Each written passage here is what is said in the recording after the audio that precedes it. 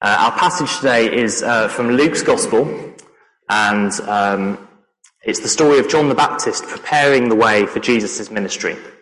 So we have John the Baptist here. Okay, thank you.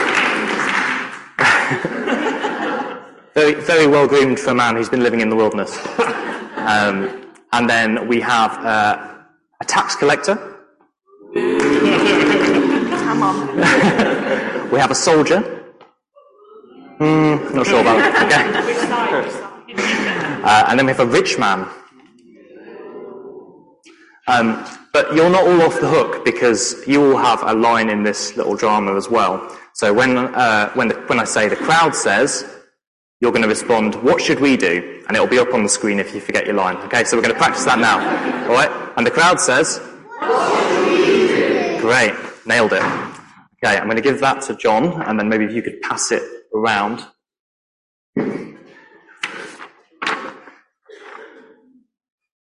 So one day, Zechariah's son John was in the wilderness when the word of the Lord came to him, and he began to preach. He began to tell people that they needed to repent and have their sins forgiven, and to be baptized as a sign that they wanted to change. Prepare the way of the Lord. Make straight the paths. Oh, there we go. Prepare the way of the Lord. Make straight paths for him. John the Baptist never had this problem. Every valley shall be filled in, every mountain and hill made low. The crooked road shall become straight, the rough ways smooth, and all people will see God's salvation. Now many people came out to hear John and to be baptized by him. But among them were the priests and the religious leaders who didn't believe in John's message. They didn't think that they needed to repent because they were descended from Abraham. Do you honestly think your family tree will be enough to save you from what's coming? You're in the same boat as everyone else. You need to repent and change your ways before it's too late. And the crowd said, "What should we do then?" Very good. Well, I see you have a spare shirt and more food than you can eat. Whereas that man over there, feel got odd, has neither. So share with him. What about us tax collectors? What should we do? How about you stop collecting more than you need to and skimming off the top? Be honest and don't cheat your own people. What about us soldiers? What should we do? I know you aren't paid much, but that's no excuse for abusing your power to extort money from others. Protect the vulnerable and don't exploit them. Maybe this is the man we've been waiting for. The promised one by all the prophets, the Messiah? Can it really be him? The one you're talking about is coming soon, but it isn't me. He'll be much more powerful than me. I baptized you with water, but he'll baptize you with the Holy Spirit and with fire. He's the one who will bring the judgment I've been talking about, but also the one who will be able to forgive your sins. So repent. He's coming soon. Should we have a round of applause for our acting team?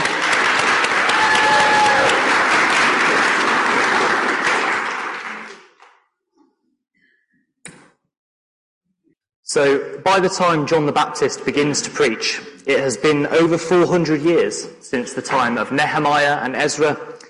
And thanks to them, the people of Israel have returned to their promised land from Babylonian exile. But they're still being ruled by one foreign empire after another, until the Romans take over. They're the last in the line. 400 years of turmoil, of being pushed around, of being increasingly scattered across the world. Many Jews no longer even spoke their own language, and they were starting to blend into the cultures around them and lose what made them distinctive as the people of God. So where has God been during those 400 years? Well, as far as his people can see, he's been nowhere. There have been no more prophets, no more revelations, just 400 years of silence, of waiting. And into this spiritual and literal wilderness steps John the Baptist. For the first time in centuries, the word of the Lord comes to his people again. So how does God choose to break his long silence? Well, with a call to repent, to turn away from sin, and to be baptised. Now, John didn't invent baptism, it had been used before, but normally it was for when a Gentile, which is a non-Jewish person, wanted to become a Jew. But John was calling for everyone to be baptised, because everyone needed to repent. And that included all the priests and the religious people and the good people. It included Jews as much as Gentiles. So why would God choose to speak in this way? And why now?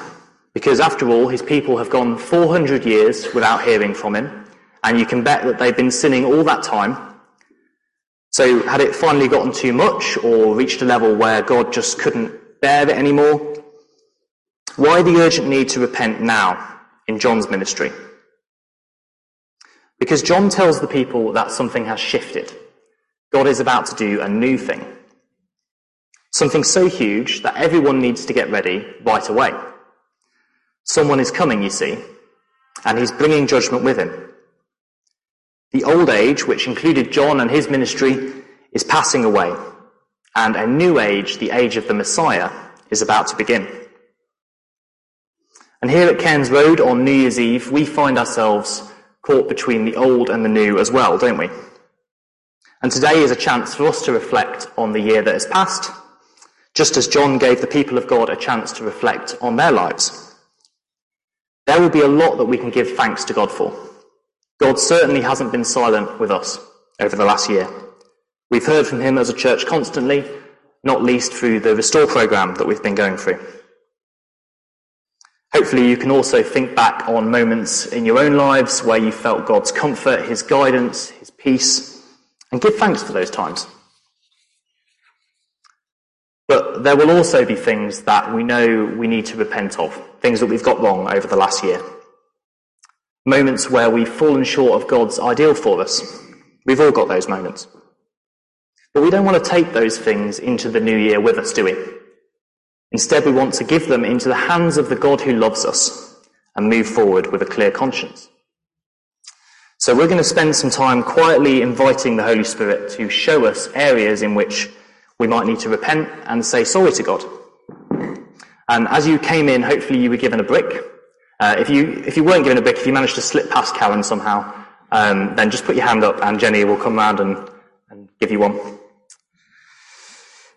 I invite you to hold that brick in your hands as a symbol of all the things in the past year that are weighing you down in some way. It might be guilt, it might be regret, it might just be a sense of being burdened, you're not quite sure why.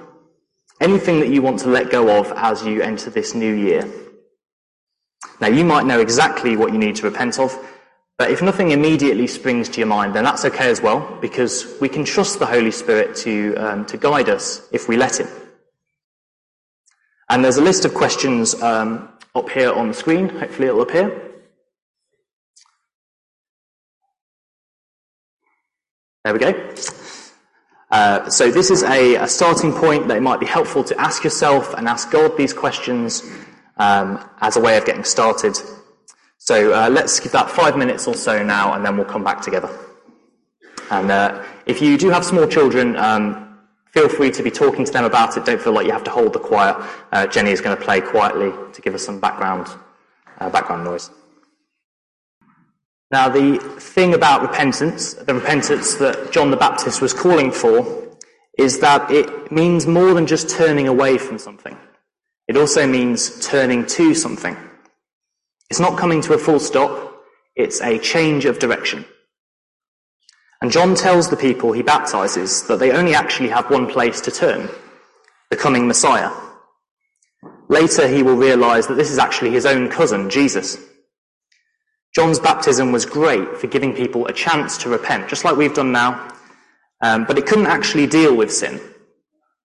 It might make people ready to receive Jesus, but it couldn't do what Jesus himself could do.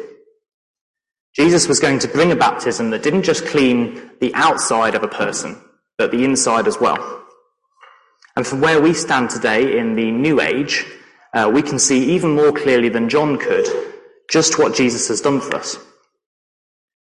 John talks about a judgment that the Messiah will bring, Now, this doesn't sound much like the Jesus we know, does it? Doesn't he talk about coming to save the world, not judge it?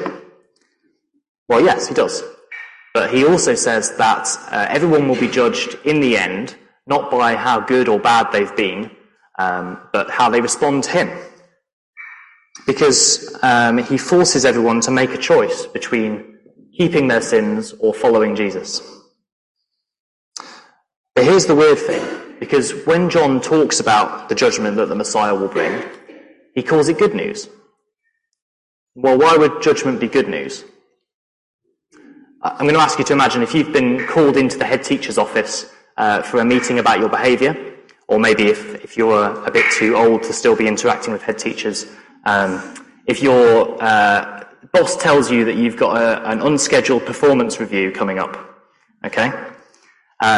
You'd probably feel quite anxious about that, wouldn't you? I'm guessing you wouldn't be expecting good news out of that meeting. But imagine if your head teacher told you that they were going to sit in detention so that you didn't have to. Imagine if your boss offered to lose their job so that you could keep yours. Now, what Jesus has done is so much bigger than that, but it's a little bit like that. Yes, he brings judgment for sin, but he also takes that judgment on himself so that we don't have to. He goes to the cross so that we don't have to, so that he can carry all the burdens, all the regrets, all the things we were thinking about while we were holding those bricks a minute ago. Jesus baptizes not with water, but with the Holy Spirit. That's what John says will happen. God himself comes to live inside us when we believe in Jesus. Not just for a moment or a day or a year, he isn't just visiting, and not just when we can feel him. Even in our darkest moments, he is there. And as you might expect, having the Holy Spirit inside us changes us. We can't be the same people we were before, can we? Or live in the same ways. Day by day, in ways we might not even notice at the time, we are being transformed to look more and more like Jesus Christ. Now, we will still get it wrong, we'll still struggle with sin, but the Holy Spirit will give us all the power we need to live for Jesus in the here and now. Now, this can be a bit tricky to understand, this concept of being baptized by the Holy Spirit. I found it quite difficult to get my head around. So I went online and found an analogy that I think might help us. Who here likes superhero comics or films? Anyone a fan of Marvel or DC if you're that way inclined? Yeah, okay, a few people. A few people are quite shy to put their hands up. So I think there are 3 superheroes who can help us understand what it means to be baptized by the Holy Spirit. Okay?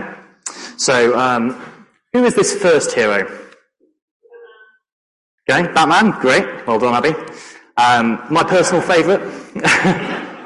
Clearly the best superhero there is. But the thing about Batman is that he actually doesn't have any powers, does he? He's not like Superman. He doesn't have laser vision or super strength or the ability to fly. He's just a normal guy, really, albeit a very rich one with lots of time on his hands. But actually what makes Batman special is hard work. He trains in martial arts, he invents gadgets and vehicles, he works with the police, he learns all about the city that he works in so that he can fight crime effectively. But at the end of the day, Batman does all of those things in his own strength. It relies on him trying really hard. He has to devote every ounce of his energy to it. And while hard work is great, it isn't always enough. So as much as it pains me to say it, Batman is not a good model of how the Holy Spirit interacts with us. Sorry, Batman. The Spirit doesn't rely on our hard work. He gives us a power that we never knew before. Okay, next up. Any ideas? Iron Man. Great, well done. Now, he's a lot like Batman in some ways.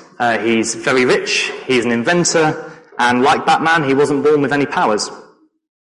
But what Iron Man does have is a source of power that comes from outside himself, right? His suit, okay? When Iron Man puts his suit on, he can fly, he can smash through buildings, he can project those like beams of energy from his hands.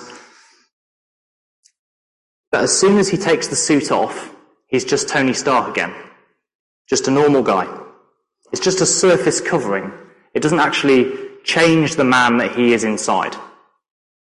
Tony Stark is just as arrogant and self-assured whether he's wearing the suit or not. And again, the Holy Spirit is not like that with us. He isn't something we can take on and off as it suits us, a source of power that can be put away when we're finished using it. So, sorry, Iron Man, he's not going to work either. Now we have our third and final contender. Who's this guy? Captain America. I'm pleased with the level of superhero knowledge. So, like the other two, Captain America isn't born with powers. In fact, he's even less powerful to start with than they are, because he doesn't have any money, and he isn't a genius, really. He's just a normal guy. Much like us, if we're honest. He wants to fight evil, but he can't because he's too powerless. Until one day he is injected with a special serum that completely transforms him inside and out and gives him the strength that he needs to become a hero.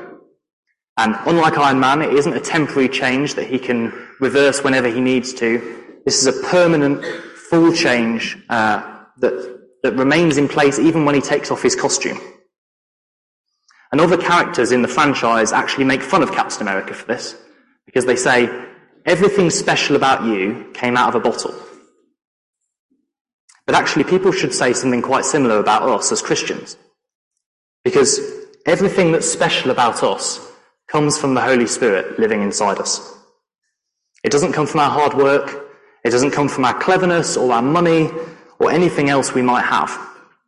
It all comes from being baptized in the Holy Spirit, which transforms us into the men and women we were always meant to be.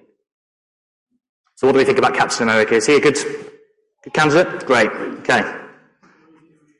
Thanks, Cap.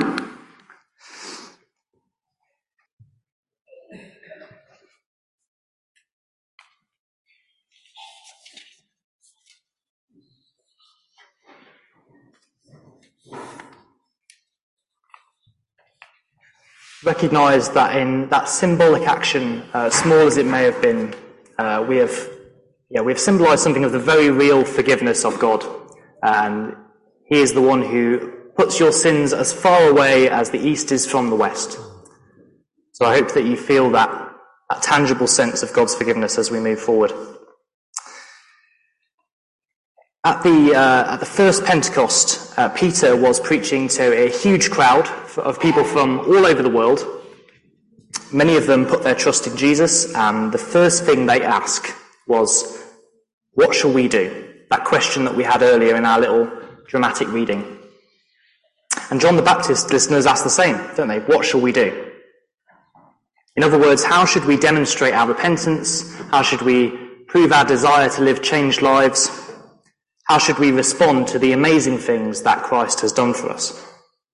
Now that we've been forgiven and baptized in the Holy Spirit, surely there's something we can do. Surely there's the next step. Now, as we've said, the most important things have been done already, done for us. There's nothing that we can do to add to or top up or improve on what Jesus has done for us at the cross. And it's the Holy Spirit living within us that will ultimately transform us, not our own hard work. But that all being said, there's a book coming. What should we do is not a bad question to ask. Because the gospel impacts every part of our lives, doesn't it? And it demands action. The same Holy Spirit who is making us more and more like Jesus Christ does give us the power we need to make real changes, to live for him day by day. And you might have noticed during our dramatic reading earlier that John the Baptist gives different advice to different people, depending on their occupation, their station in life, maybe the sins that they were committing beforehand. He tells the tax collectors to be honest with their money. He tells the soldiers to use their power carefully, the rich to look after the poor. All of them needed to repent and change, but the specific practical way that they would do that differed, depending on their situation. And it will be the same here with us at Cairns Road. Not all of us struggle with the same things. Some of us might need to be more honest, others might need to work on our generosity, others still might need to show more love in our relationships. But luckily, we don't need to guess at what the answer is for us, and nor do we need someone like John the Baptist to come along and tell us. Because we have the Holy Spirit living within us, don't we? And he will guide us if we let him. The people in our passage were standing between the old age and the new age. And they were effectively making resolutions, new age resolutions, about how they were going to live going forward. And as I've said, we're standing between the old year and the new year, and it's traditional for us at this time of year to make resolutions as well. So my invitation to you now is to ask the Holy Spirit to highlight to you what resolution he wants you to make for the new year, and to ask for his help in sticking with it. It won't always be easy, but know that you don't have to do this in your own strength.